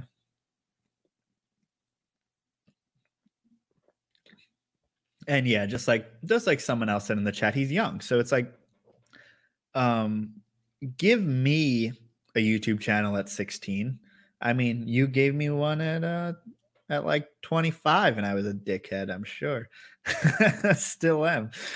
so so yeah, man. Just and you can get kind of swept up in the emotions of everything going on in this community, and especially when you're young with all that pressure. I couldn't even imagine it. I don't even want that shit now. That's why it's like people ask, "Do you wanna be like a YouTuber?" All this stuff. I don't know, man. I don't want like just hanging out with Emily for a second at Tinley. Oh my god, almost gave me a damn panic attack. How many little children? I don't know what the fuck to say to children. Yeah. It's like, but she's constantly being saying hi and stuff like this to different children. And it's like children, adults, everyone taking pictures with everyone, and she's amazing about it. I don't know how she does it. It's not for me. That's not really my thing. And I'm not completely introverted, but I am definitely more introverted as far as I don't really want the limelight, which seems stupid because I've been talking for fucking 2 hours to a computer screen. But hey, I hope this is at least mediocrely entertaining as a podcast, because there's a lot of pauses, there's a lot of this, there's a lot of drinking beer. So sorry. There's also zero topic, and I'm just going absolutely everywhere. So I feel like Mike is now he's just gonna whip out the controversial topics and see if I've had enough beers to say something about it. So Mike Kosicki said, what about those invasive species keeping ban in Florida? I don't know. Once again, I want everyone to be able to do their thing and keep the animals that they love, and doing all that. So of course I want to see people able to own those animals, but then again, in Florida, maybe it's not the best place to own those animals. Maybe you can get a different animal. I mean, it's really not the end of the world.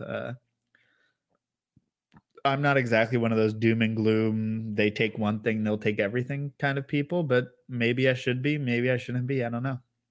Um, that's not, I don't want to say, because it is my place to worry about as far as our community and animals that we can keep. But yeah, I don't really have much opinion, but the fact is that I think the environment will be a better place without us adding animals to it. So that's why that's just my opinion. And that doesn't mean that like I want the industry to go down in Florida or whatever. No, it's not like that. I typically side on the side of the environment, pretty much no matter what happens, because I think at the end of the day, that is what sustains us. That is what keeps us alive. And we could certainly ruin it to the point in which we are totally fucked.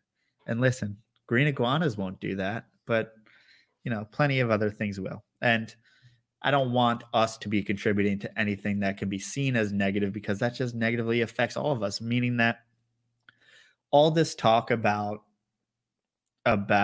animals in the Everglades, invasive reptiles in particular, even though there's invasive everything, there's so many invasive plants, there's so many invasive insects, there's so many invasive, absolutely everything in Florida. Anything you could think that lives, it's good. It's a good home for. It's Florida, man. It's amazing. But what are you going to do? So it's going to happen, but anything that happens down there affects us, and it just makes us look bad. So if it's banned and I never have to see, even if like I wish berms are banned so they could stop, not banned. I wish berms, if I could have berms banned in Florida, which I mean they are pretty much, they're just licensed, and that would get the heat off of everyone saying, oh, the reptile, the pet trade release these, blah, blah, blah. It would be worth it, because I think that ultimately we need to watch out for how the pet trade is portrayed. Like this could all go down as far as reptiles and amphibians and all that stuff. So I want to at least I want to be able to sell a damn corn snake to a damn 8-year-old. I mean, that is important to me. More so than a green iguana, which is a terrible pet to almost anyone. I understand there's people who have financial investments in that, and they've also smuggled things and been scumbags, so they can go fuck themselves. Hey, Florida. So Jennifer said the lionfish are a nightmare in Florida. Yes. Have you ever seen those tail bar lionfish? A lot of people spearfish them now in Florida, and I believe restaurants serve them. But it's an invasive, I believe they're venomous too, fish, lionfish. Super cool looking animal, but an animal that was kept in a lot of saltwater aquariums and stuff like that is now invasive in Florida, and they're all over the place. Even Mike said that there's lionfish off the coast here in North Carolina, which is crazy. That is crazy. Lego Girl says she's 10 and I feel bad for cursing. Sorry. Don't listen to me. But yeah, Mike said that tegus can travel north. And yeah, that's the whole thing. It's not the green iguanas are banished to South Florida. But the tegus can brumate, and there's actually a group of tegus in Georgia, and that is not a good sign. And so if we can nip that in the bud in some way, I think that that's very important for us to do, because if there are, North Carolina tegus, Tennessee tegus, all this different stuff, that does not look good for us. I do not. Listen, it's cute to have this. Everyone should be able to keep everything, but also I don't want one species. You can keep a rhino iguana. Okay. Like, keep a rhino iguana instead of a tegu. I mean, I don't know. I don't want our love for one species to sacrifice everything. Tom 2 said, we need a new Netflix doc, The Lizard King. I know. And I think, okay. So think about the beginning of the Lion King movie. Lion King. What the fuck am I talking about? Tiger King. Tom Crutchfield was obviously in the front of it, and try to think, Joe Exotic wasn't there. No one was there. That guy, what's his name? Mark Cavanaugh. What is his name? But basically a guy who has an animal rescue as a tiger was there, and they filmed it. But Mike McCarthy, McCarthy, is that his name? Sorry, guys. But this is there was no reason for them to be there. It had nothing to do with the plot. So part of me thinks, why were they filming at Tom Crutchfield? Was it for Tiger King or was it for something else? They just added it last minute. You never know. Because the only point of that scene was to say that a tiger went into a van that was hot or something, which wasn't even really that true. So yeah. So I think that someone's already thinking of that, but I don't know for sure. It's just I like to theorize. Oh no, Jennifer said that her 10-year-old daughter listens to this. So there's two 10-year-olds listening to this. Oh no, these kind of things make me reconsider. And then yeah, Mike said that those tegus obviously aren't good for native reptile and birds because I mean they eat almost, especially in the wild, they eat so many eggs, and it's really really destructive, especially when it's different when an animal has to actually catch live prey. It's different when they can raid a whole nest and screw a whole year of reproduction for an animal. Damn. So Casey Cannon made a really good point. He said Argentine tegus live in the same environment as fire ants, so most likely they can probably live everywhere the fire ants can. Now, listen, microclimates are going to be totally different for those two animals, but think about how big of a problem fire ants are, especially Florida, Texas, everywhere throughout the South. Imagine you can have tegus everywhere there. So everyone be I mean, that's the thing. Like, no one that's listening to this podcast is someone who's going to let a tegu go. It's the person who, you know, is uneducated and doesn't have enough room for the animal, doesn't want to care for it throughout its whole lifetime, gets bigger than expected, blah blah blah. So it's hard to say don't do that because we're not the ones doing that. Those are other people. So Lego Girl asks, would you like to own a Bushmaster? Now, Bushmasters are probably one of the most iconic animals you could ever imagine, as well as we've had Randall Berry on here who actually produced Bushmasters. This is really cool. He bred and produced Bushmasters. They are amazing animals. They there's a book called Bushmaster but about Raymond Ditmars, which is kind of interesting. It's a little bit of a snoozer in comparison to some of the books, but I enjoyed it. But yeah, Bushmaster is not something that I would keep myself. It is no most venomous unless it's the copperhead, and not something I'd keep myself. Maybe a rhino viper, but I mean, I really wouldn't. I say that I would, and I live in a state that I could, but I really just wouldn't. I like to relax when I take out my animals, when I clean my animals. I don't want to have to be in tune and not die. You know, I do that honestly. I rock climb and stuff like that. So that's when I get my adrenaline. I don't need my adrenaline to be at the end of Two Fangs. So yeah, but that's just me. So sorry guys, I'm trying to read. Wow, Dan took a nap and he's still here. Lego Girl, you can't talk about me finishing my beer. You're 10 years old. This is getting more and more offensive. She said you keep drinking and not finishing. This is not So someone asked, and sorry, I can't get up to your thing again, but they asked, will I ever collab with Dave Kaufman? Well, we've had him on the podcast. So yeah, and I've met Dave quite a few times. The only thing is that he's actually pretty cool about not being that guy who just films everywhere. Which I think most snake people actually appreciate, especially with people, especially at gatherings with people who are usually pretty shy, which is pretty snake and reptile people. It's like you don't always want to be filmed. I don't always want to be filmed.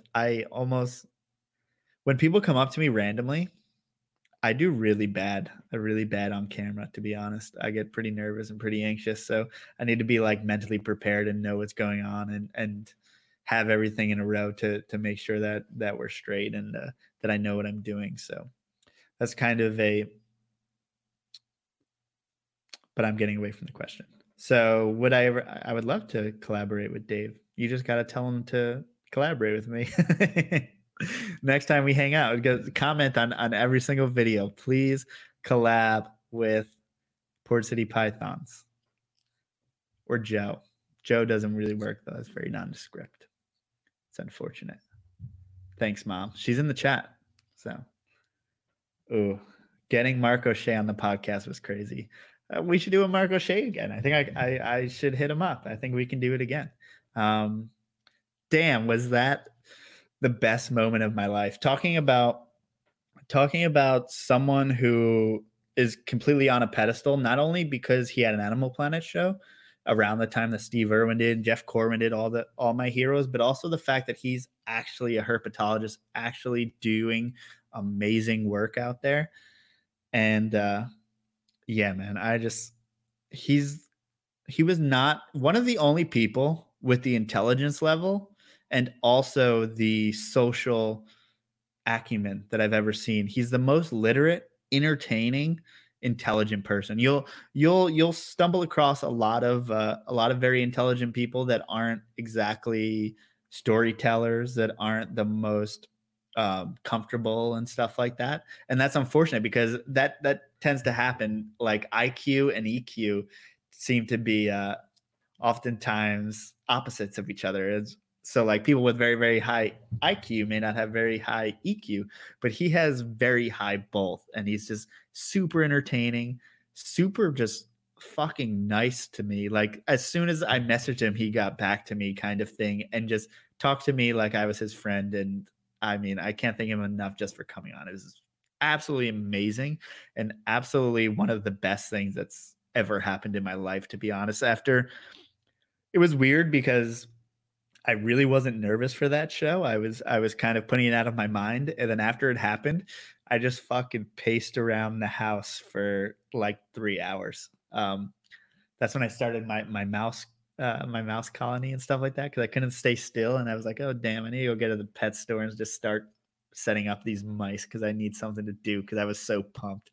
I was just so like amped up. And he talked to me like a half hour before the show and like an hour after the show. It was amazing. And I still have that last hour of our show recorded, but I didn't put it out. So maybe one day. But yeah, I need to get him on again because that was just absolutely amazing. Okay. So I saw another question in there. Let's see. So yeah, Mike said Joe had me at Kathy Love. That was also one of those people that and Bill as well, as just kind of legends in our industry and stuff, especially for corn snake people, and just a nice person. And Tom too asked, am I still breeding mice? Yeah, I have a colony, and I keep them for basically live pinkies. They are kind of getting older, so I need to start refreshing and recycling some animals, because they do, I think, live like 3 years or so. I don't know. Someone can correct me if I'm wrong. So yeah, I've had them for about 1.5 years, 2 years. I don't know, when was that Mark O'Shea podcast? But yeah. So Elias said I sent him some questions about his field experience with Timor pythons, and he answered within a day. I freaked out talking about Mark O'Shea. Yeah, he's the man. He's just the man.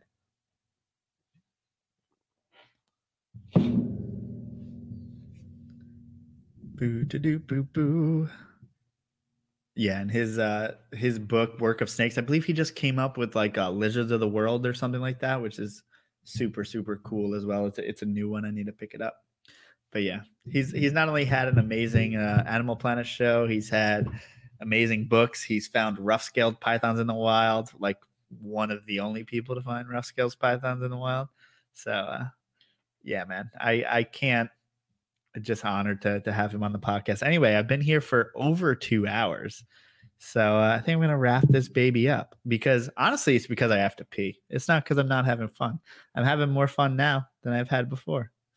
Than I had even, No, you're good. This is the end. So thank you guys so much for being here. All 27 of you who have stuck through this whole thing. I really, really appreciate you guys being here. I really appreciate you guys just supporting me doing this just by being here and asking me questions and doing all that. And I'm sorry, I'm not going to pee in a bottle, but have a great day. I hope you guys all are doing well. Shout out to everyone out there who is doing their thing under lockdown, under all this pressure. Whether you have been laid off, whether you have kids at home that are driving you crazy, whether your significant other's driving you crazy, whether all this stuff. Stick to it. Love your reptiles. Go work with your reptiles. Find things that you can pass the time with and don't drive you crazy. I hope all of you guys are doing great. Thank you so much for being here, and I will catch you guys next week. Boop.